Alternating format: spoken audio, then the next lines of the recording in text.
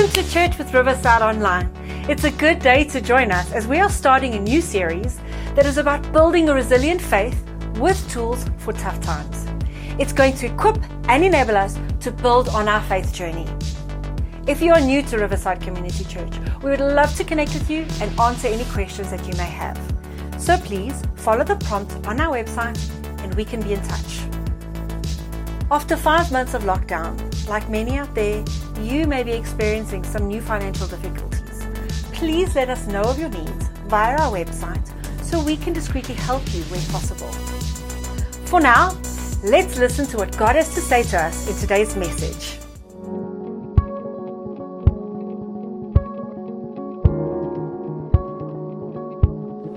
One of the interesting things that has happened during this season of COVID-19 is how we've become comfortable with words and phrases that we never really used to use so much, or how we've developed new words and phrases and ideas.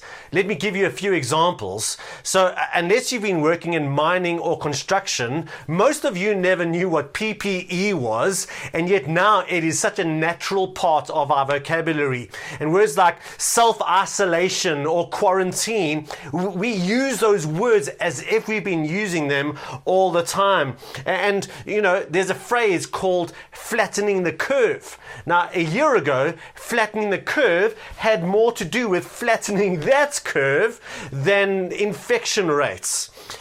Something else that has happened is we take two words and we put them together to make a new word. And so, for example, many of you are struggling with Zoom fatigue. Now, a year ago, you never even knew what Zoom was. Now you use it so much, it's wearing you out. And then we've got one of my favorite words, the Corona coaster. Just trying to describe this up and down experience of news and bad news and hopes and dreams and really feeling like the wild ride of a roller coaster. Now, because we're in a brand new reality, we're needing new phrases and new ideas just to help us cope with what's going on. Some of them have a bit of a humorous twist to them, which becomes like much needed social glue. One of my favorite funny ones is the Corona apocalypse, just trying to describe the sense of, is this the end of the world as we know it? But these words and phrases, and especially those with a bit of a humorous side to them, have become so valuable to us. In fact, we've needed some of this light-heartedness in the midst of this difficulty. Because in this season, businesses have closed. Maybe your business has closed.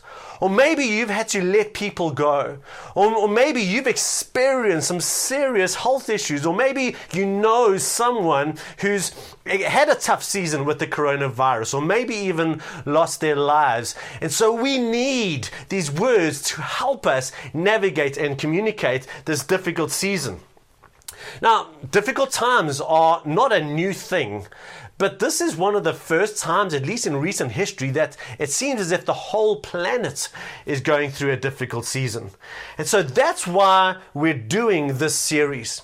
And just like new words and new phrases are like tools that help us come to grips with what's going on and help us navigate the season and help us communicate in the middle of the season, so we also as Christians need tools to equip us and to strengthen us to have a resilient faith during the season. And so what we want to do during this new preaching series is to give you a new tool every single week. And every week as we give you this tool, if used properly, it is going to become something that equips you and encourages you and it strengthens you and gives you something to hold on to help you take one more step during the season. Now, today's tool is less of a faith hack or a tip or a trick. It has more to do with how we think. So it is a tool of the mind. And specifically, I'm thinking about certain thoughts that may be quite background for many of you. Maybe they're not background for all of you, but these are thoughts that are possibly existing in the back of our minds that if we don't know how to deal with them, or if we don't deal with them head on, they could be devastating for our faith during this difficult season. So to illustrate where I'm going with this, I want you to think back to the last time you were hurt. Maybe you were physically hurt, or emotionally hurt, or something went wrong in a relationship, or maybe you were just super stressed. But as you think back to that moment, I want you to think about how alone you felt. Not how alone you were, but how alone you felt. You see, some people, when they're hurt, they actually want to embrace that aloneness. They actually want people to leave them alone in those moments. Whereas as other people don't want to feel that aloneness. But my point is this: during heightened times of pain and stress and difficulty, there is an emotion that comes up which may or may not be true, but it is the feeling and the heightened awareness of feeling alone. And my point is this: if we as human beings are somehow hardwired that when we go through tough times and when we go through pain, to start believing that maybe I'm alone in this, no one else knows what I'm going through, no one can identify with me. And again, that may or may not be true. That emotion is there. And if we as humans are hardwired to respond that way to pain, can you see how it can become such a small step for us to believe that because I'm going through this season, because I'm going through pain, because I'm going through loss, because I'm grieving, because this has been such an upward struggle for me, that must mean that I am alone and that God has left me alone. And maybe for some people that actually means that God doesn't exist. And if you are not a follower of Jesus Christ out there, maybe that becomes proof that God does not exist. Now, the line of thinking that goes along with that is this: a good and powerful God would not let this happen, but this is happening. Therefore, a good and powerful God does not exist. And so wherever you are, or whoever you are, these thoughts may become very real thoughts to you. And maybe it's not you, maybe it's people in your life who have asked you these questions. Maybe it's your family, or your kids, or your parents, or your neighbors, or your colleagues who are struggling with these questions. Or maybe because you're not a follower of Jesus Christ, this is enough reason to not even consider faith. And so regardless of who you are, as you wrestle with these questions, the first thing I want to tell you is that you're not alone in this. You're not alone. And by that, I don't just mean there are other people wrestling with these questions, which they are. But as we look at Scripture, we see some of these people that we would call Bible heroes and heroes of faith wrestling with exactly the same thoughts. And so if we look at Habakkuk chapter 1 verses 13, the prophet Habakkuk, he was looking around him at some of the violence and injustice in the nation around him, and he says this: "Why are you silent while the wicked swallow up those more righteous than themselves?" Then we get David, the man after God's own heart. And surely David must have just been swimming and bathing in God's presence and goodness all the time, right? Don't we get all those encouraging verses from the Psalms? Well, here's what David says in Psalm 10 verses 1. He says, "Why, O Lord, do you stand far off? Why do you hide yourself in times of trouble?" And then David says in another psalm, and maybe these words sound familiar, he says in Psalm 22 verse 1, he says, my God, why have you forsaken me?" Now, if those words sound familiar to you, it's because when Jesus was on the cross and when he was going through anguish and pain and suffering, he quoted those words where he said, my God, why have you forsaken me? And my point is this. Here we see the biblical authors wrestling with the same questions you wrestle with, having the same sense of abandonment during these times. And so if that's what you're feeling, and if possibly that's what you're believing, we want to give you some tools to help you navigate these thoughts. So just to let you know, the next 5 minutes, you're going to need to put your thinking caps on. And so if you're at home doing church online in your jammies and your coffee hasn't really adjusted your personality yet, I sympathize, but I'm going to ask you to come along with me because this is so important. The first thing you've got to ask yourself is, how do we get to call anything evil? How do we get to call bad things evil? And if I've got a standard by which I call evil things evil, where did I get that standard from? So maybe you respond by saying, well, Stephen, that's obvious. Obviously, we know that viruses that kill people and people that kill people are evil. Obviously, we know that. Everybody knows that when there's something that brings about human harm and suffering and even natural harm and suffering, obviously, everybody knows that that is bad and that that is evil. So my first question back to you is this. How is it that it is so obvious? How is it that everybody knows? Because I would actually tend to agree with you that there is a sense that we know somehow that evil is evil. But where did that come from? Where does that standard come from? Because somehow it's actually in us from when we're born.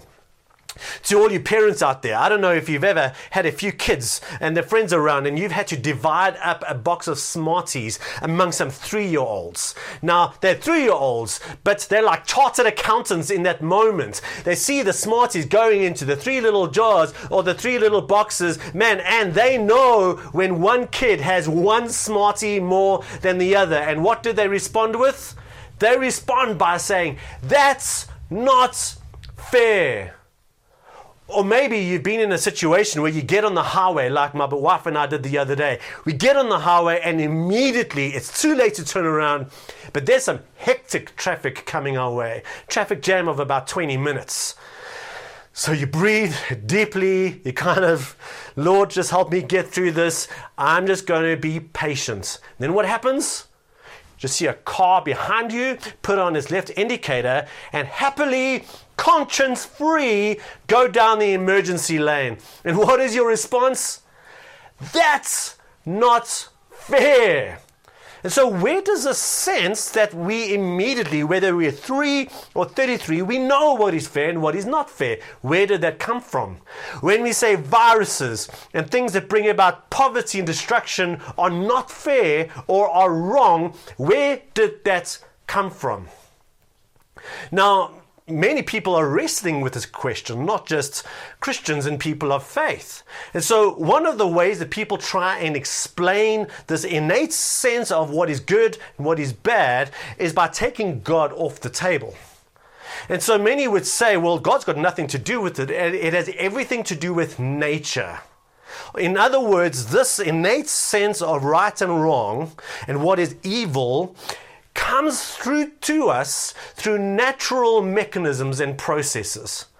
And so what often happens is we point out to the natural world that we see a sense of good and bad in the natural world. And often when animals are emulating human beings and, living in a way that we would say, we would also, value that in humanity. We see, a mother elephant nurturing its baby, or we just look at cute puppies and rainbows and dolphins and we say, you see, it comes from the natural world.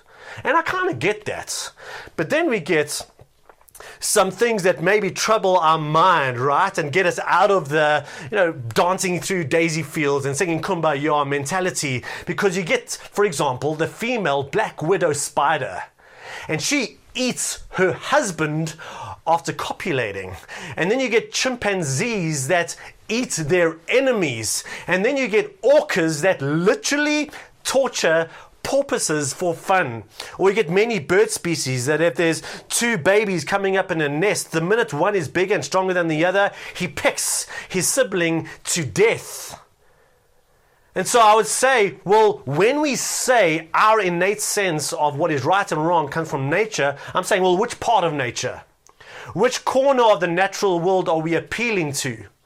Because if we're recognizing that, man, there are some things in the natural world that are okay for them, but are not okay for us, what you are doing when you say what's okay for orcas is not okay for humans, what is okay for chimps is not okay for humans, you are not looking to the natural world for a sense of right and wrong. You are imposing a sense of right and wrong upon the natural world, which means this evaluation of what is right and wrong is coming from outside of the natural world.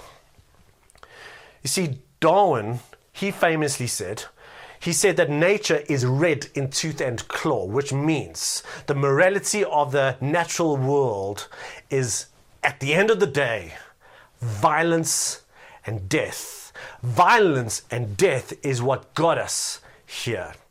And then you get Hitler, who leaned on Darwin when he said, if nature can do it, we can do it. And if that's where we get our morality from, and if that repulses you, which it should, suddenly you realize that the natural world doesn't provide us with the framework for us to call anything good or bad. You see, when viruses just do what viruses do, that's nature doing what nature does. And while it may make you feel uncomfortable, you cannot call it evil. And therefore, when we take God off the table, there is nothing that we're going through that we can rightly call wrong or bad or evil. And so for the rest of our message, let's put God back on the table.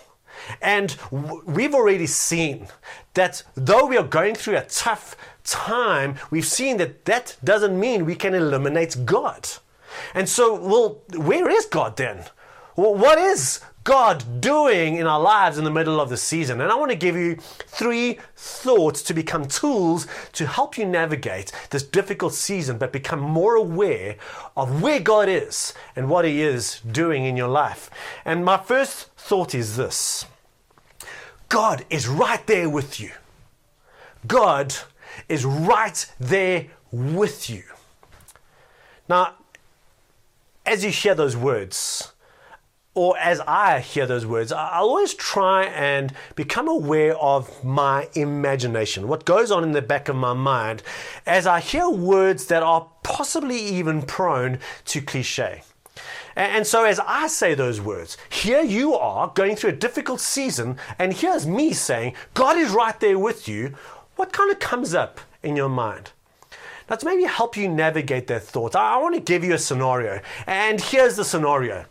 The scenario is you. You are in the jungle and you need to survive, right? You've got very little resources with you. You need to survive and you need to try and get out. And so you have this moment, again, this sounds crazy, but use your imagination. You have this moment where you wish, man, I just wish there was someone who could be with me and help me get out of here. Okay, so that's the scenario. Now I'm going to paint scenario A and scenario B. Scenario A is this: you have this moment of wishing that someone was there with you, and this bright light appears, and this person appears in this bright light, and they're glowing, and they're wise, and they're full of gentleness and peace, and you're like, oh, thank you, I'm so glad that you've arrived to help me.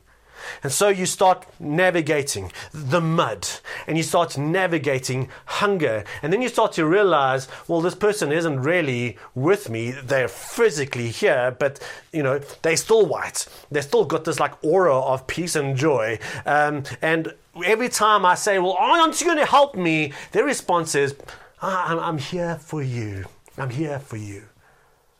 So that's scenario A, because I think for some of us, when I say God is there with you, I think what you hear is, well, here I am in the muck and the mire and the difficulty and the tragedy of my life, and I'm suffering, and you, Stephen, tell me that God is here with me, but it's like he's here, but he's untouched by what's going on. That's scenario A. Scenario B is this. You have this wish moment where this person appears, but then the glow disappears, and you start to realize this person who's arrived is just like me. And so they come alongside you, and you start to get into the mud, but they get into the mud with you. You start to look for food, but they're looking for food with you. And you start to realize they've got some skills and knowledge that you don't have, and maybe they help you find food. But there are other times where you don't find food, but they are right there being hungry with you. And then you're cold, but they're right there being cold with you.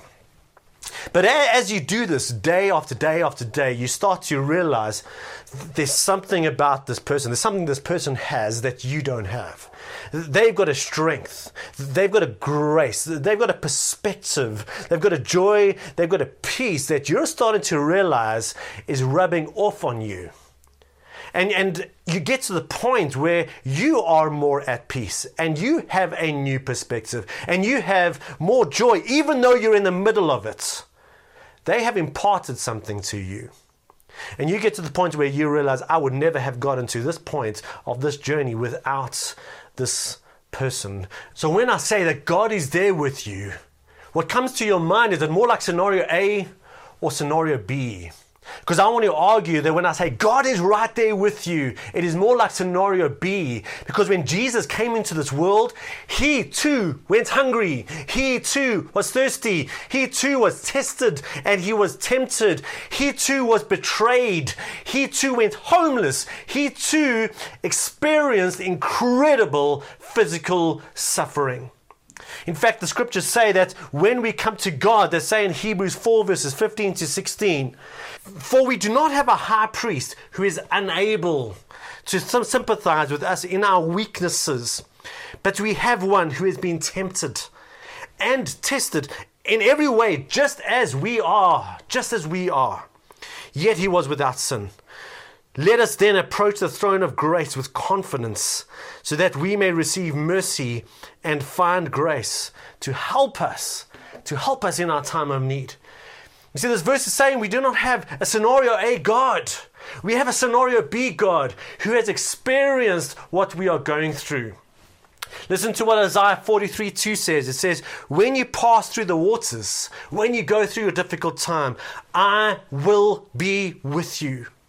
David again describes God in Psalm 23 verse 4 when he says, even though I walk through the valley of the shadow of death, I will fear no evil. Why? For you are with me. So God is right there with you. The second tool for you to think about during this time is that God feels for you. Now maybe someone in your life goes through a tough time, and maybe you text them or phone them saying, I feel bad for you. Or maybe you even say, I feel really bad for you. But then what happens is you go back to your life, right? So let me tell you how Jesus responds when he comes across a widow who had lost her son. Now just pause on that. A widow, she has already lost her husband. Now she's got one child, the joy of her life, right? And then this child passes away. She's lost everything and is possibly facing poverty, because that's what happened to widows in that time. And so Jesus comes across and it says this, when the Lord saw her, his heart went out to her. His heart went out to her. Now again, maybe you say, my heart's going out to you. But I don't know if that sounds a bit clinical. The ESV says that he had compassion on her. Now, that word in the Greek actually describes this emotion at a far deeper level. It actually means that when Jesus saw this woman and what she was going through, he was moved to the deepest parts of his being. In fact, the word literally means he was moved in his bowels.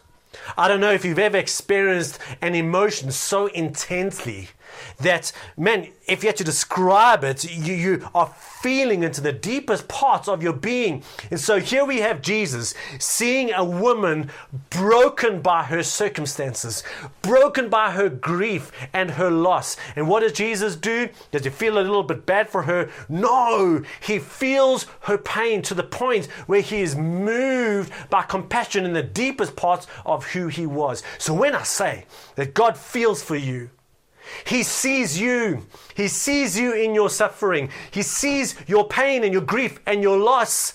And he is moved in the deepest parts of who he is because God feels for you. No other religion gives you this, by the way. This is so wonderful for us to understand how God relates to us in our struggle. And here's the third thought for you. And the third thought for you is this. God will remove all evil. God will remove all evil. And we know this because of the death and the resurrection of Jesus Christ. You see, in his death, Jesus took on himself all the things we hate, all the things we would call evil and sin and suffering. He took upon himself. He even surrendered himself by embracing death itself. Then we look at the resurrection of Jesus, where Jesus shows us his victory over what you and I would call evil and suffering and pain and death. And so the death and the resurrection of Jesus show us Jesus' victory over these things. One preacher said it like this. He said that the cross of Jesus shows us that he dealt with past tense, the penalty of sin, present tense, he deals with the power of sin, but then future tense. Because of past and present, future tense is that God will remove the presence of sin. And so yes, you are going through a very difficult season. You are going through loss and pain and difficulty and suffering. But when we look at the death and the resurrection of Jesus, we know that while in this short time on earth, yes, it is a struggle, but God is with me. He is with me. He sees me. He exists. He gives me what I need so that he imparts his own joy and peace and strength to me in the middle of the season. And his emotions are there with me. He is moved by compassion for me. But we also look forward to an eternal future with God, knowing that there will come an eternity where there is no pain and no death and no evil and no suffering. And so I don't know where you're at now. I don't know what God is highlighting for you. But as we get to this part of the message, I really believe we need to pray and really embrace this God who is, and embrace this God who is there, and embrace this God who cares and is moved by compassion for you. And embrace this God who has defeated the power of sin and death and evil and pain. So let us pray. And Father, first of all, I pray for those who feel abandoned by you, those who feel like they are alone, those who've looked around them and have prayed those same prayers that we read, that David prayed and that Habakkuk prayed. Just, where are you, Lord, and why are you letting me go through this? And for those who have been wrestling with this thought that maybe God is not here, Father, I pray that you would overwhelm them with the sense that you are there, that you are there with them and that you are in it with them. And so, Father God, I pray that you would provide hope and strength and perseverance as you are the high priest who does sympathize with us.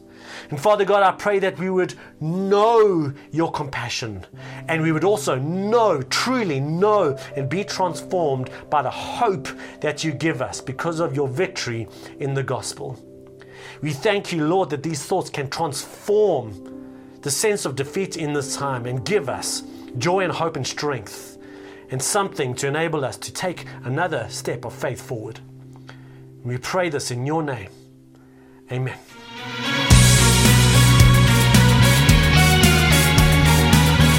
Thanks for logging on today. Please join us again next week for the second message in this helpful series. Have a great week.